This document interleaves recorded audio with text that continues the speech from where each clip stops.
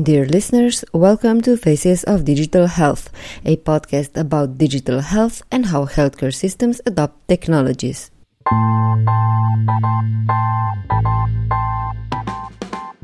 I am your host, Tjasa Zajc, and today you will hear a very vivid description of how an ideal healthcare setting not only should, but actually can look like.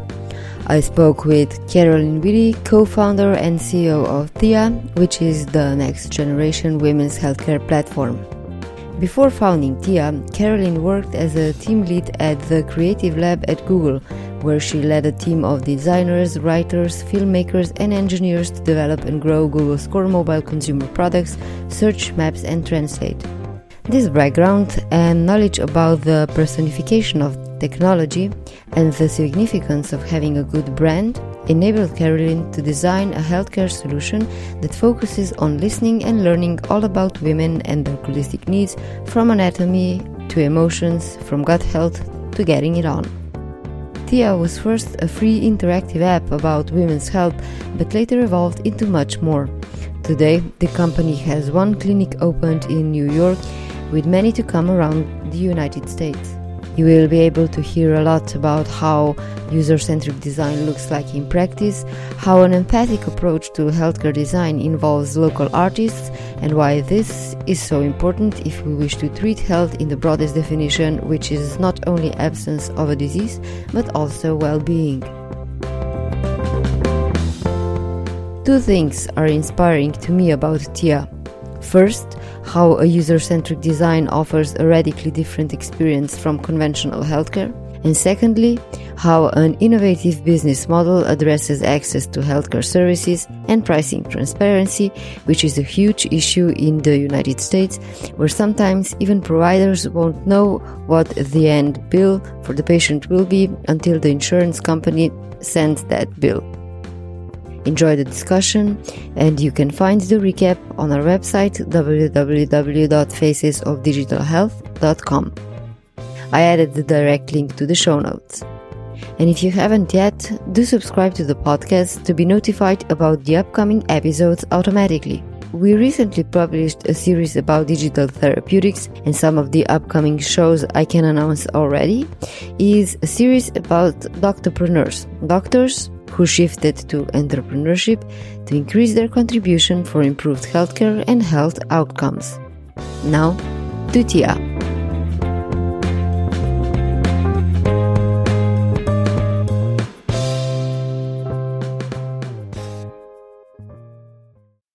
Caroline, you came in healthcare as many entrepreneurs because of your own personal health problems.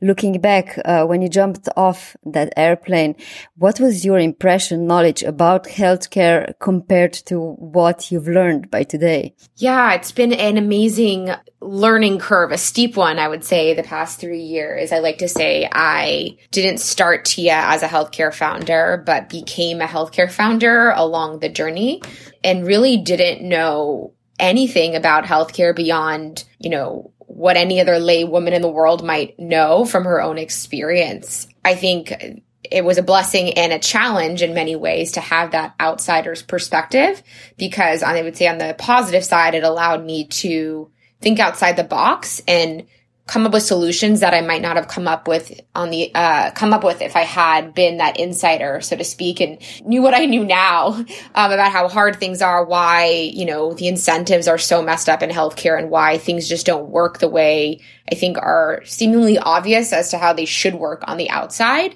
and was able to, I would say, think through, kind of approach the problem through this blank canvas perspective. And, it's really interesting 3 years in, now that we have a business that's growing and a really successful product that's online and offline and for patients and providers, and really designed to address a lot of the root systemic issues plaguing the U.S. healthcare system.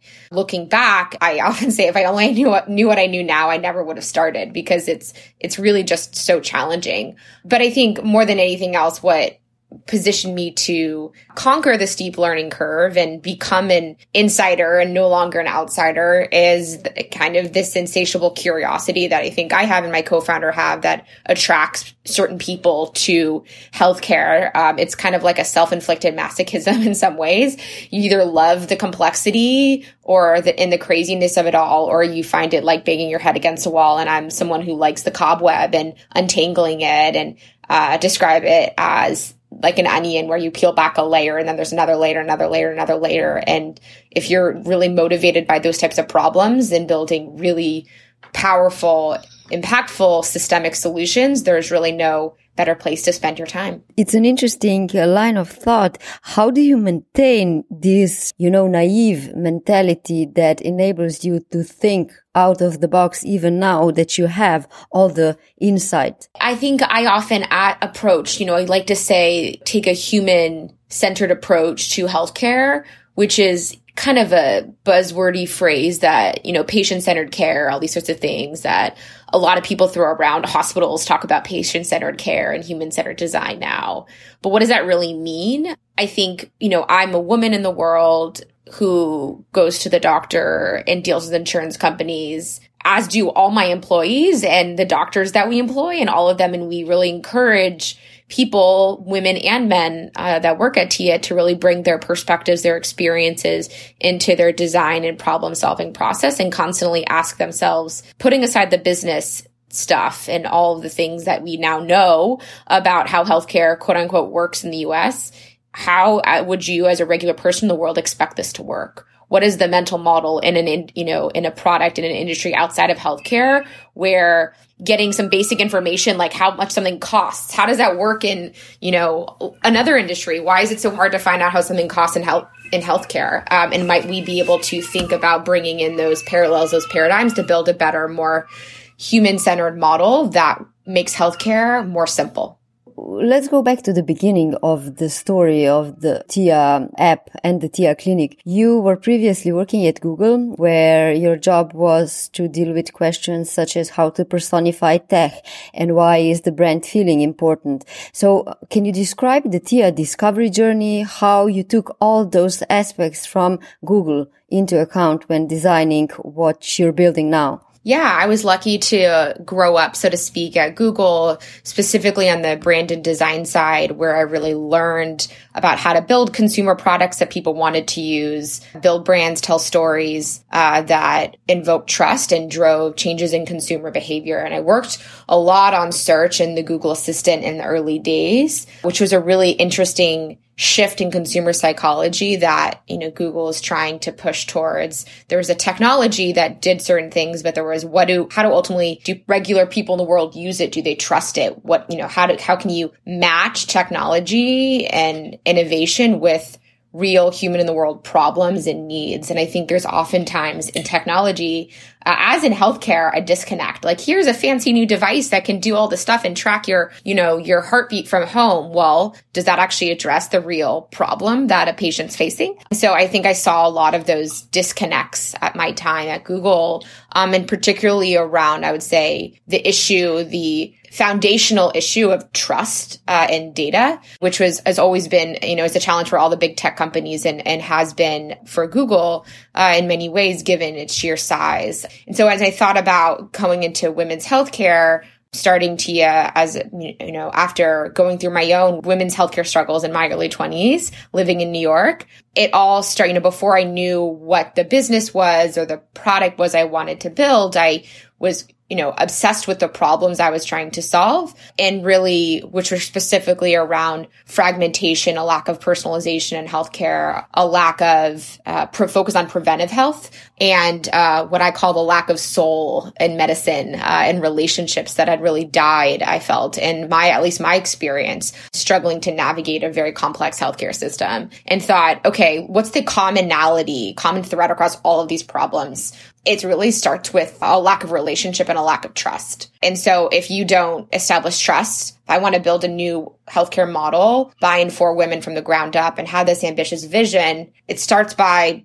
building trust and building that relationship. And I like to say, particularly in something in healthcare and in something as complex and intimate as women's health, trust is the hardest thing to earn and the easiest thing to lose. So from day one, have always had this obsession around building a brand that is science-backed, that is soulful, that is designed to make women feel a certain way above all else, and invokes trust. And when you have that in place, all else will follow. So that's really where we started and where the idea of Tia was born, and even the name of the company, Tia, after the word aunt in Spanish, really, it was designed to around the archetype of, your aunt, that woman in your life that you turn to in good and bad moments, and is always there, never judging, never with an I told you so, no matter what, to be that objective wing woman, to guide you throughout your life. And across all the different products and services we build today and seek to build in the future, that is the relationship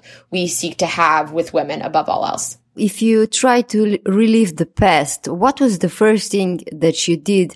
Because Tia today is an online community, is an app, is a brick and mortar clinic in New York, but you started with an app. So how did you decide what could be the first thing that women might be interested in? So how did the whole process look like in your journey?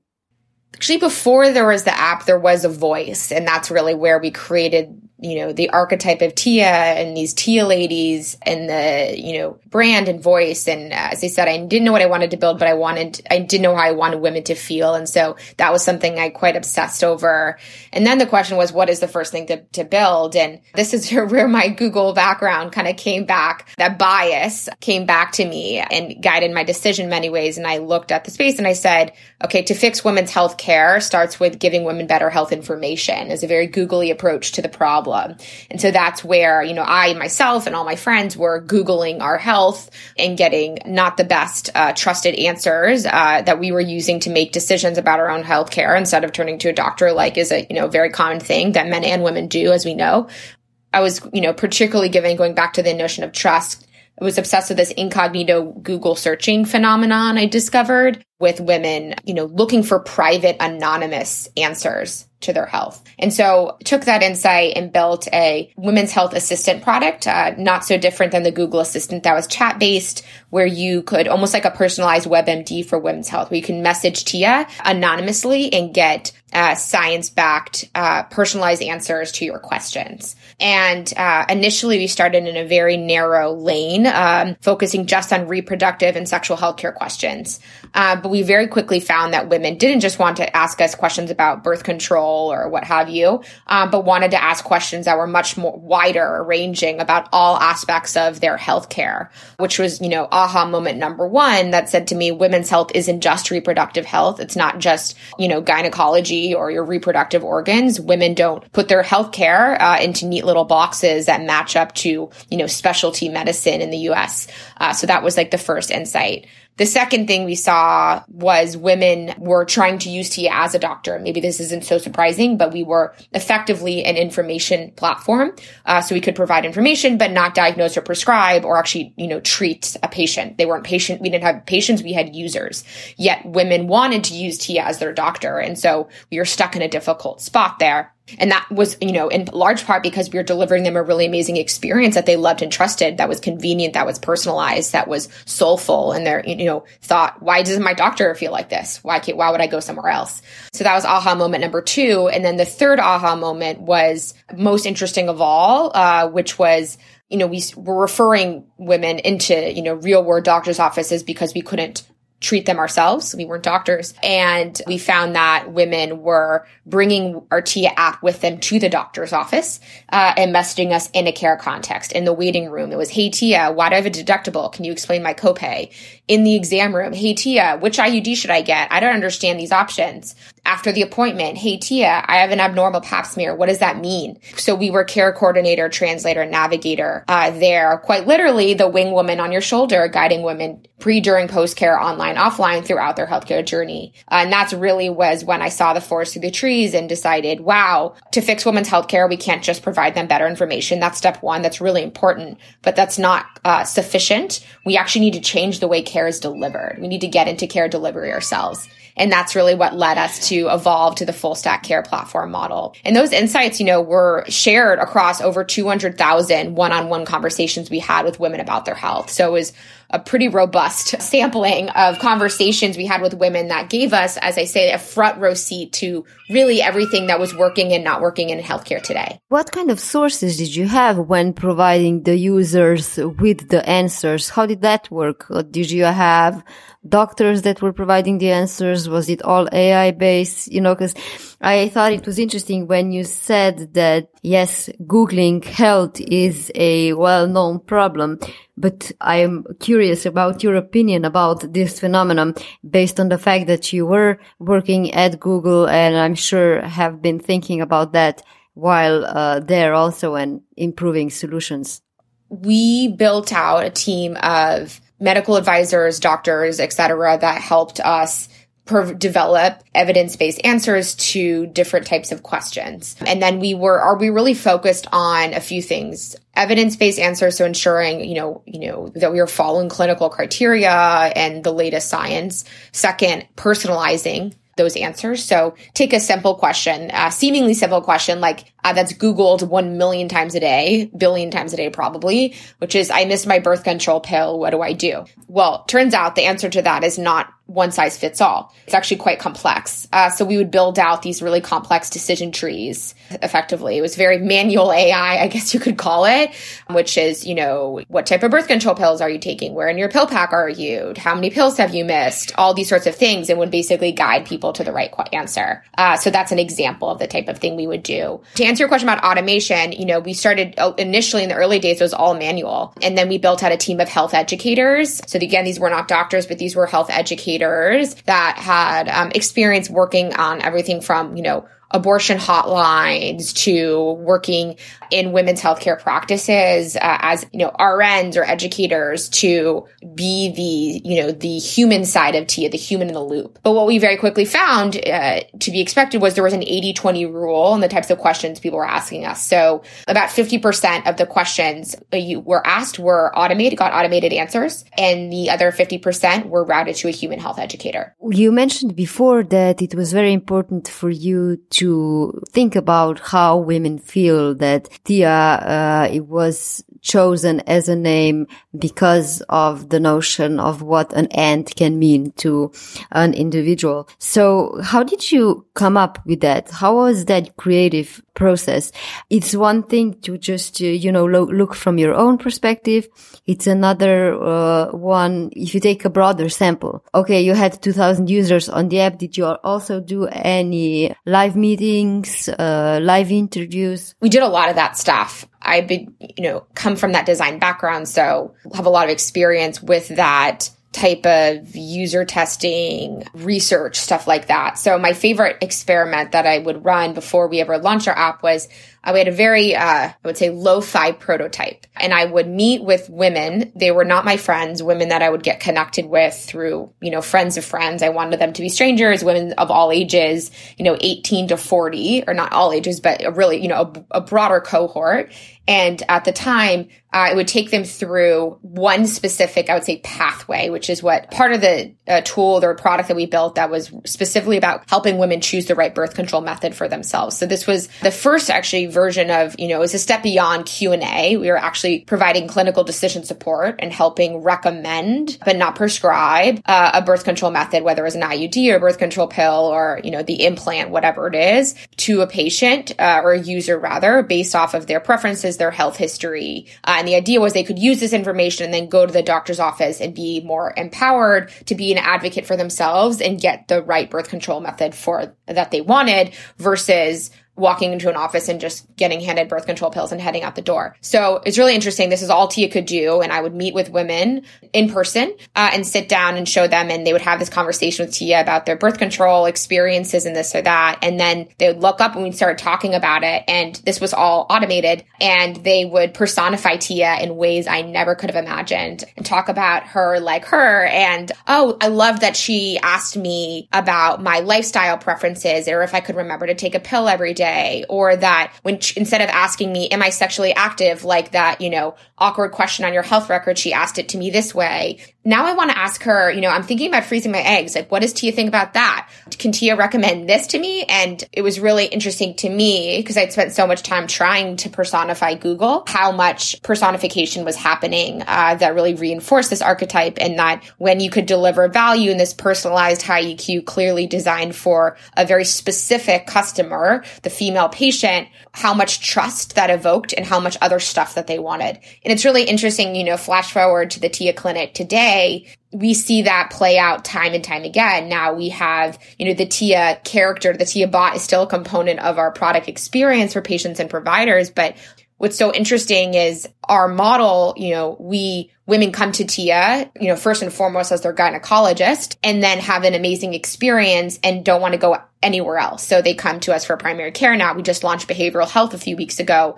We get requests from our patients for Tia to be their dentist. And I laugh because it seems so insane on the one hand, but on the other hand, when you take a step back, it reminds you that. So how does an amazing experience look like at Tia? You don't want to go anywhere experience else. Or what we call really the Tia way, first and foremost, isn't limited to a singular 15-minute visit. Because of our digital products, our Tia app, now we have a cycle health and wellness tracker. We create tons and tons of content that women around the country read. Most women discover Tia and are exposed to our brand, our values, this character in many ways digitally, far before they ever come to the Tia clinic in New York City for healthcare services. So through that experience, they have an understanding of what we're all about, what we believe in, how we think about women's health through a more integrative lens, how we are all about personalization and what we call shared decision making in service of giving patients more choices, how we're all about collaborative care, things like that. And so typically,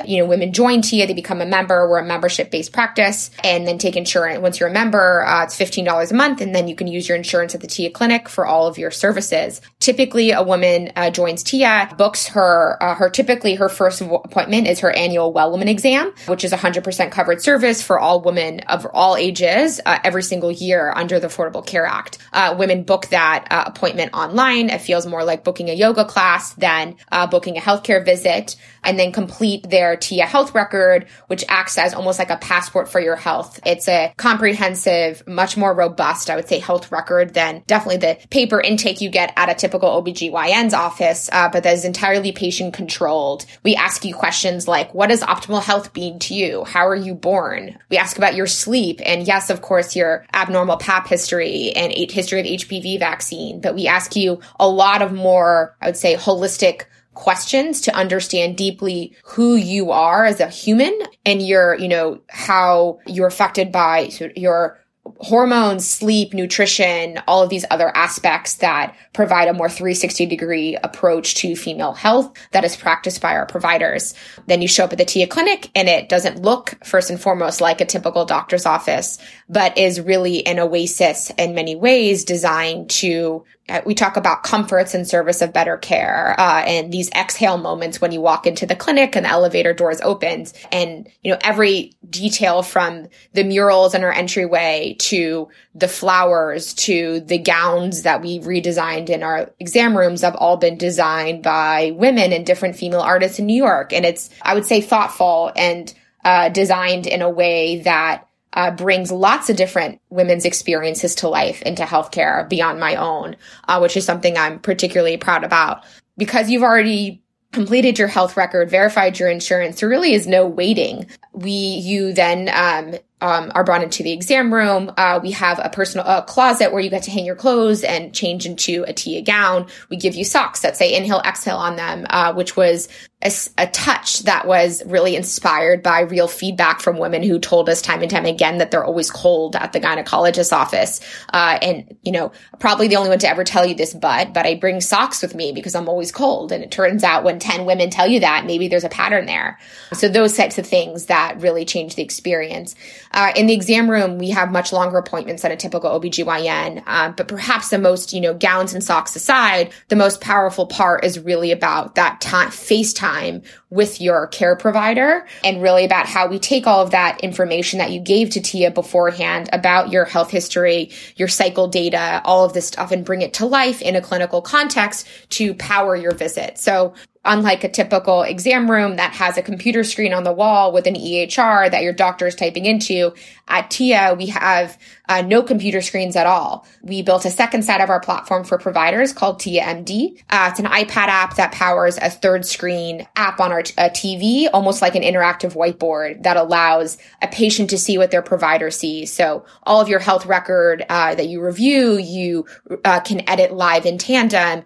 You can track your cycle health and wellness and share that data with your provider and view that longitudinal data in context of your reason for visit, headaches, cycle irregularities, sleep disturbances, perimenopause, you name it, and start to understand how hormones are impacting whatever you may be experiencing, and using that to drive better, more accurate diagnoses, particularly for things like chronic conditions, anxiety, PCOS, endometriosis, fibroids, infertility issues, things like that. And then perhaps the most powerful part of the appointment of all is where you build a care plan. Again, kind of using this interactive whiteboard where rather than just saying, here's your birth control prescription, see you next year, you actually are using TIA as suggesting to the provider different science-backed interventions to recommend to that patient based off of their health history, based off of their reason for visit or chief complaint, as we call it in medical terms, and building that collaborative care plan. The provider might put up, let's say you're coming in for chronic migraine. She may recommend, a medication as well as reducing caffeine, acupuncture. She may want to check your vitamin D levels or your thyroid, switching your birth control from an estrogenic birth control to a copper IUD, a whole array of things. And you get to discuss all of those things and then have a conversation about what's actually going to work in your life. And if you say, I'm never going to reduce my caffeine intake or stop drinking, less than 5 days a week, we don't have to pretend that you're not going to do that. We can remove things from a care plan and adjust a care plan to actually work in that patient's life. And then you agree to that care plan, and TIA comes in and, as our chief medical officer say, picks you back up and takes you home. And post-appointment, our providers follow up with you, send you that care plan, and you can chat with your care team, a dedicated care coordinator, as well as your comprehensive care team, which at TIA includes gynecologists, nurse practitioners, acupuncturists, therapists, who all work together in one model to manage your health holistically, not just in that one visit, but every day throughout the year. So that's a taste of what makes the TIA experience different. So it does sound very, very amazing. It did make me wonder, is it possible that it will stay affordable? Because at the moment it really sounds like high quality service, such as private services do. And I know that among your passions is also access to healthcare, increasing access to healthcare. You mentioned in one of your interviews that 1 in 5 millennial women currently do not have health insurance. Are you noticing any changes there with TIA? So are you increasing the number of insured women? I'm glad you asked that, because I think there's a lot of misconceptions around how making care more accessible really works, and what can quality and access, are those two things at odds with one another? And we say no. So TIA is a membership-based model, but we are the lowest cost membership-based model on the market, $15 a month, the equivalent of what most young women pay for Spotify or Netflix each month. And then we take insurance. We're not cash only. And we take and have contracts with every major commercial plan. So 75-80% of the patients that come to TIA are using their insurance for their services themselves. And really our focus was, in designing our care model and our service model, we said, how might we reinvent healthcare within the confines of the existing payment models that dictate cost and access? And that was one of the reasons we have focused so heavily on the Reimagining Your Annual Exam, which is a service that's 100% covered under every insurance plan, including Medicaid, for every single woman every year, no matter how old you are. And so zero copay, zero co-insurance. And that experience that I described to you, that's 100% covered for every woman. So it really isn't about a premium service. We believe that you can deliver you can and should raise the bar of what women's care should be, and then democratize access to make sure that experience is accessible to women everywhere. So the next question is, the consumer price point is quite low, $0 for out-of-pocket cost for that, very high-end experience that I described. The question is, how do we as a company, deliver that service at lower cost? And that, I would say, is the even more challenging part, but is really about how we fuse technology, experience design, and clinical model into one practice.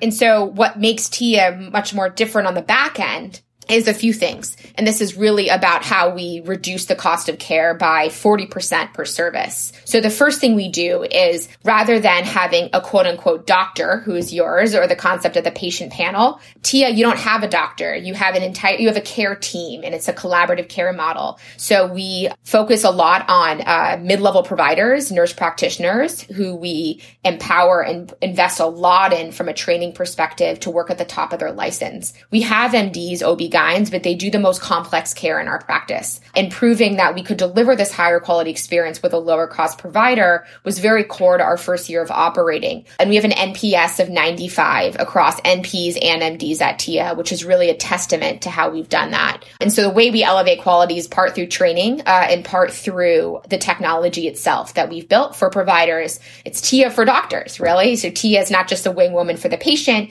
Tia is the wing woman for the provider, really there to be that care quality elevator, clinical decision support that elevates the quality of care. So those are the two big ways we reduce the cost of care on the provider side. And then the third piece is really about virtual, which is particularly pertinent in light of COVID, where we have significantly expanded our virtual care capacity. Before COVID, we had only provided asynchronous virtual care through chat, and now we do asynchronous and video. And how this makes care more accessible, both in terms of like a convenience thing, you can get care whenever, wherever, you need through video, through Tia. It also allows us to further reduce the cost of care by shifting our service mix between what's delivered online and offline. So why, a lot of that is kind of jargony and detailed, but why we care so much about this is I'm not motivated to build a bespoke care model practice for women in New York City. We're really motivated to build the new standard of care that can be mass market and serve women across the country. And to do that requires changing the unit economics of care delivery, proving that you can deliver higher quality at lower costs, and being able to address the root causes of costs in healthcare, which are, providers, and longer term, the, ultimate Mecca and North Star vision for Tia is proving that the lower cost delivery can drive better health outcomes, not just treat disease, but keep women healthy in the first place. I was really impressed by your business model and thinking how to redefine healthcare by designing this whole basically wellness oasis. When women visit your clinics, they don't have a feeling that they come to the doctor's office. And because they have a feeling that they're coming to a wellness institution, and because you're also offering other services such as acupuncture and other things that you can mention, it's easier for the consumer to not feel bad about paying for these things, because it's not fun to pay for healthcare, whereas for wellness, it's like, it feels like you're taking better care of yourself. I often joke that women, not just women, everyone hates healthcare, but people love wellness. Healthcare is like a dirty word, but wellness is like something you splurge on Saturday with your girlfriends. Why can't we view those together when the purposes of healthcare is to keep people well in the first place? And so when we talk about wellness at Tia, we don't think about a spa. We think about science-backed modalities and interventions that are actually lower cost than, traditional medical interventions like, nutrition, lifestyle, meditation, things like that every woman should have in her toolkit to make healthier decisions in her daily life to prevent poor health outcomes in the first place. So it's easier said than done. Behavior change is a big part of that. But that's kind of how we think about wellness. It was really about how do we pair. It's not an either or. It's really what we would describe as taking a multiple tools in the toolkit approach to your health. The best example of this, I would say, is how we think about behavioral health, which is a massive need for, in this country, particularly for women who are diagnosed with anxiety and depression at twice the rate of men. And at Tia, we've seen this as a massive need in our patient population. For 20% of our patients have diagnosed with a mental health disorder, over 20% have a history of sexual trauma. And this was all before COVID. And then with COVID, we saw an increase in behavioral health 400% increase in behavioral health related messages and requests for medication on our platform. And so we are in a bind and we'd always asked ourselves, well, what do we do? What's the Tia way to respond to this? The physical clinic is closed. There's a public health epidemic. Women in New York City in particular are struggling to cope, and there's a very clear episodic issue happening. What is Tia's role?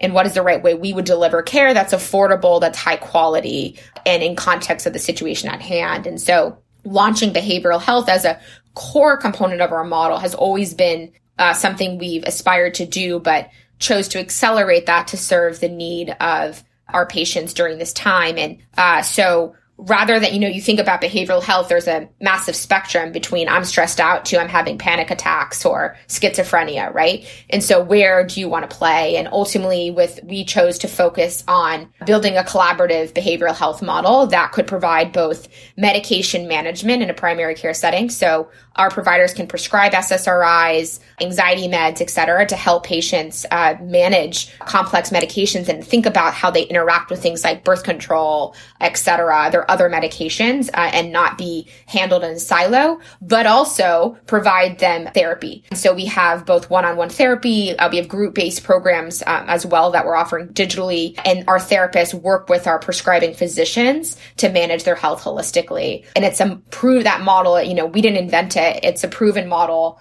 about integrating behavioral health into a primary care setting to deliver higher quality of care at lower cost, particularly addressing the issue of comorbidity with so many behavioral health disorders that we see across populations. So we're particularly proud about how we're able to launch that and do it at such low costs. In New York City, the average cost to see a psychiatrist is $400 an hour. The vast majority do not take insurance. At TIA, you're able to see a nurse practitioner or an MD and get your medications prescribed and managed holistically and built through insurance. And right now able to book an appointment one-on-one for a virtual therapy visit, and soon when we reopen the clinic, in real life as well. What kind of other trends are you noticing because of the COVID-19 situation? I thought it was interesting that you mentioned behavioral health because a lot of changes are happening with many people. Those that are isolated might be more anxious. Those that are in families or in partnerships might be more stressed out because being confined together doesn't always have only positive effects. Then there's trends such as people stacking on comfort food. So I'm sure that your users at the moment are not the users you had before the crisis. Is that right? It's interesting. We have about 3,000 patients in New York City before COVID. And so we've been really focused on serving them. Being in New York City, we're at the epicenter of the epidemic. And so I think the question we had to ask ourselves was, what role is TIA supposed to play in this? And we are a healthcare practice. We don't have to, we're exempt from the shelter in place or policies in terms of having to be closed, but ultimately decided that it was not safe to stay open, both for patient safety and provider safety, and closed our clinics and went 100% virtual. And the role we ultimately chose to play, which I think, to answer your question about trends, in many ways has reinforced a lot of theses we've had about where healthcare is going, the need to unbundle primary care, the need to build a digital front door that can connect to the healthcare system at large. Like, that's the role we were playing. We had 3,000 women turning to TIA as their quote unquote gynecologist for COVID testing, for guidance, routing their care. The most empowered for behavioral health and the most powerful role we played was routing women to keeping women out of the emergency rooms and guiding the women who needed to go to their emergency rooms to the right place to get testing and go.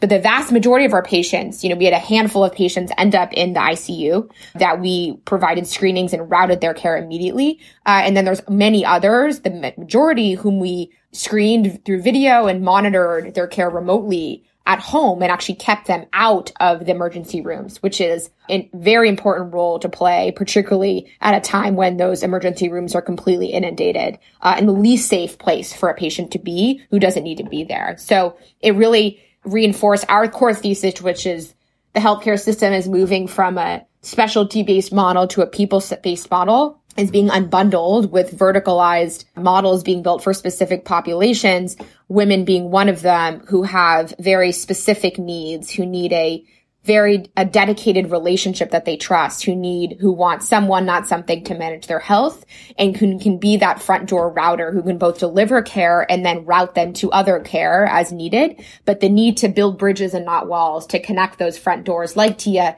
to the healthcare system proper, the inpatient world, is so critical and particularly difficult in the current environment. You raised $7.5 million so far. Given everything that you explained and described, I would imagine you're not worried one bit about the funding in the future, because some, especially medtech companies, are facing difficult times ahead, at least for the next year and a half, when investors are going to be a little bit more picky in a different way regarding where they're going to put their money. It's a scary time to be, a founder and CEO, given the, I would say, depends what industry you are. In our case, I would say there are both threats and opportunities to our business. We did close our brick and mortar practice, which is where we generate the bulk of our revenue today. So that has real implications. Of course, we will reopen. And for us, the question has been, where are we willing to make bets on what we think the post-COVID world is going to look like? And our thesis is, it's not 100% virtual, particularly not in women's health, but virtual is here to stay, and the post-COVID world is online and offline. And we're really the only player in the space that is providing integrated care online and offline in a connected fashion. And I think that, to me, I have more conviction in than ever before. And I believe if we're able to execute that, we will be well positioned to both with consumers and I hope with investors as well. One thing or topic that I also wanted to talk a little bit more about was the whole community that you are building around Tia. If I understood correctly, you also hosted events at your clinic. Is that right? Yes, that is right. And now we've actually been hosting tons of digital events, which have been wildly successful the past 5 to 6 weeks as women are in quarantine and I think really desperate for that type of community. We've always believed that healthcare, particularly in women's health, there's space for highly personalized one-on-one care, as well as the need to connect with other women in the context of your health and your experience. This is another way that we really seek to reduce the cost of care by doing a lot of that education and ongoing behavior change in a group context, which is much less expensive than doing it one-on-one. And as also, we know there's a lot of science behind how women de-stress in groups, whereas men do not, and how is a really interesting sex-specific difference that we brought into our care model. We have everything from research panels to we've been running a viruses 101 to manage what we call support circles for different chronic conditions, anxiety, depression, miscarriage, sexual trauma, PCOS. And these types of community events are really about connecting women with a provider in a group context, online or offline, to be able to connect, educate, and provide that type of support. And the inclusion of a provider in these events is so critical. Oftentimes we'll bring an interdisciplinary provider group. It could be a therapist, a nurse practitioner, a psychotherapist, whatever, depending on the subject, to share different perspectives. But, we're trying to be the anti-Facebook group for health, right? There's lots of Facebook groups on there where that tend to, while providing an emotive support, oftentimes can, I would say, reinforce the rumor mill and the misinformation issue that is so common. And so when we think of community, we're constantly saying, how do we deliver on this communal experience that women want, but do that in a science-backed way that provides women with the right information? Do the women that are a part of your community, do they also communicate online, or is it more, a good customer experience and a positive attitude from you as the provider towards your members, or do they interact a lot among themselves as well? I think it varies a lot, and it's a little bit different between the offline and the online because of just the nature of that. We've done some programs that are repeat groups, and that's something we're exploring a lot more. And I've put people in Slack groups and things like that. So how we continue to connect women is something that a lot of women want, but we haven't overly invested in that just yet. What are your expectations of the upcoming months? It's anxiety producing because I don't think anyone really knows what the world is going to look like. what is the transition back to normal? Is there a new normal? Like, what is that? And, we don't know either. What we do know is we provide a really critical service to women in New York City, that women around the country want this care model, and that it's on us to figure out how to scale it. And that means connecting online and offline in really powerful ways. When we open the Chia Clinic again in New York City, we will not go back to being offline only. We will be online and offline integrated. In figuring out how to do that from a staffing perspective, technology perspective, and then business perspective is a core focus for me right now. Did any interesting thoughts or ideas already came to mind to you during these very specific times? For me, the thing I'm thinking a lot about is why wasn't virtual adopted before this? There's a lot of reasons, from billing and regulatory barriers that prevented providers from pushing virtual care, couldn't get paid for them, to consumer psychology. There's a lot, bad experience. There's a lot of stuff. And then obviously people have been adopting it at crazy scale. So what is consumer demand going to be for this after all of this happens? And what are people going to want online? What are people want offline? And so that's been on my mind. I think for me, there's some, it's about what's going to, on the regulatory side, what's going to stay, what's going to be rolled back. Can it be rolled back? Who are, women and men going to trust when it comes to their health? I think people want to avoid a hospital at all costs for this, for obvious reasons. And I also think people are going to want to invest and spend a lot more money on their healthcare preventively, because we see what happens when you don't. You've been listening to Faces of Digital Health. If you liked the show, do leave a rating or a review wherever you get your podcast. This is the fuel for the show and helps others interested in digital health find the show as well. To browse through past episodes and find more about the podcast, go to www.facesofdigitalhealth.com. And of course, stay tuned.